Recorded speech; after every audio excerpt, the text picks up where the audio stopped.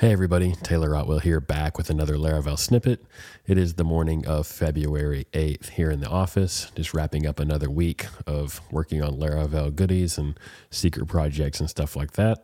So this week, there was one cool PR that came in around the PHP artisan serve command, where if you've run the serve command in another project, of course, that project is now occupying port 8000. So if you go to localhost port 8000 in your browser, you see that project's response.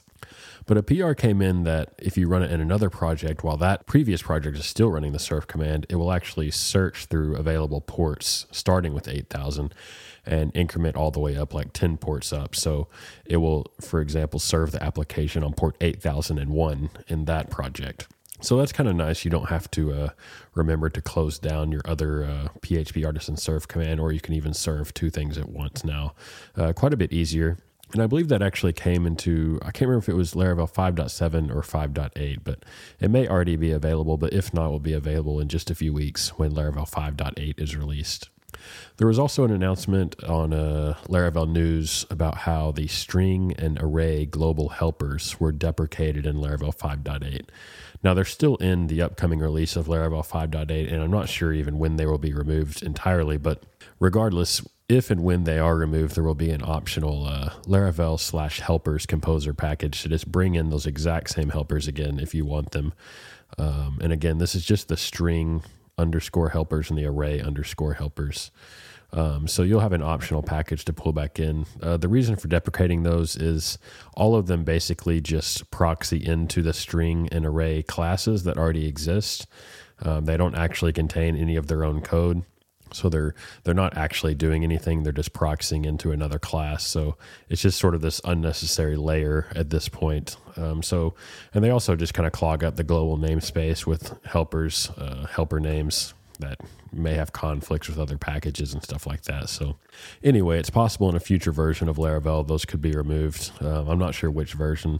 Could be 6 months to a year from now. So if you're using the helpers, go ahead and just switch to the class versions of the same methods. They all can be switched in that fashion, so that way you'll be ready. And then speaking of other changes, we've been looking at PHP Unit 8, which was recently released and had a breaking change because the setup method of the test case class now has a void return type hint. So if you're extending your test case class, which a lot of people do, of course, extend the setup method to put their own setup code in, you now have to add a void return type hint to that setup method, or your test will fail. Basically, they won't run. So this kind of brought up an interesting discussion on types in general, and the sort of type, I guess, craze in PHP is sort of in the past few years taken shape. I had a few thoughts on types, which I probably shared before, but wanted to talk about them a little bit more because I see a little bit of misconception actually in PHP about what types actually do for your system or your application. And so, I mean, what types do is they prevent consumers of your code from sort of incidentally passing the wrong argument type, either through like a typo or just, trying to pass an integer when it should be a string. And most of these errors, I think, are usually pretty simple. And they also serve as a type of documentation, of course, to help IDEs like PHP Storm and other IDEs give you better information about the code you're interacting with so that you can see right there what type of argument it expects. So that's pretty convenient.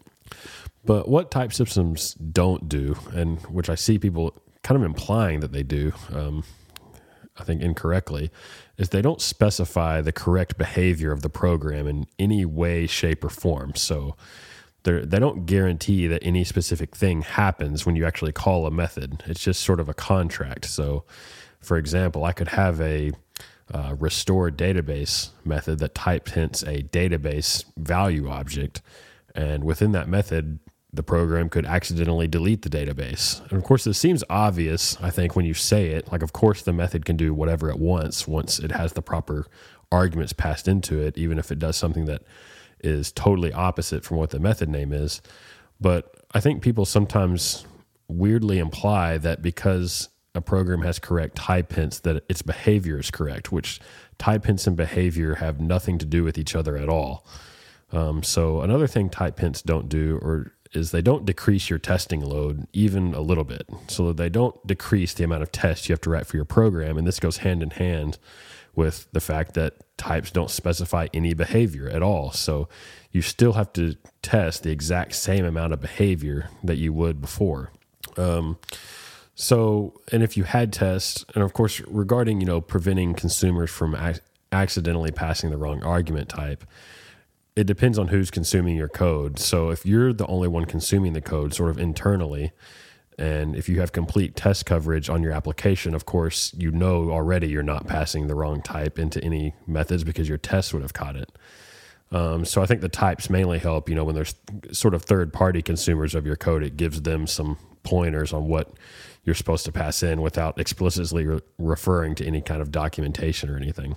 But it just doesn't decrease the test load at all. So that's one thing I've seen kind of on Twitter is people implying that because they have types, now their program is somehow more behaviorally correct or they don't need to test as much. And both of those are really, really incorrect ways to look at types.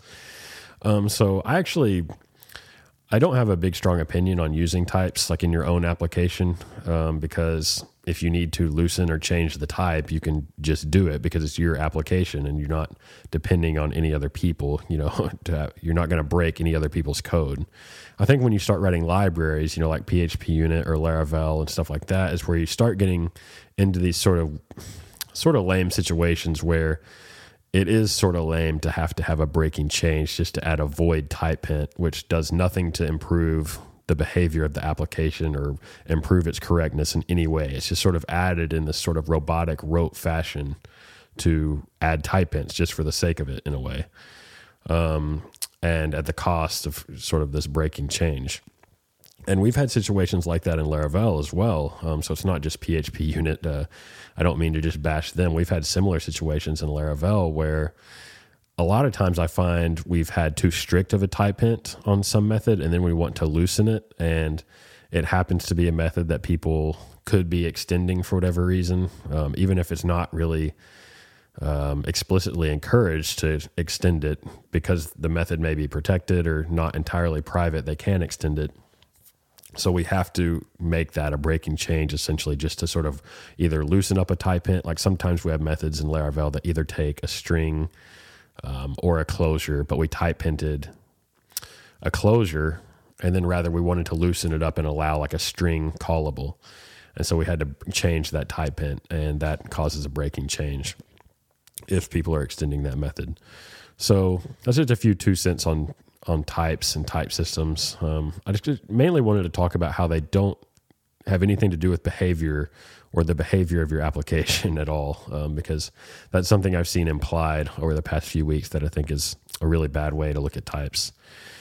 But anyway, don't have any huge, strong opinion on whether you use types in your application or not. I actually use them quite a bit myself, actually, just as a byproduct of the Laravel container being entirely based around type hints and the way it reflects into methods and resolves services. So sort of have to use them in Laravel to a certain extent, at least, if you want to use the container at all.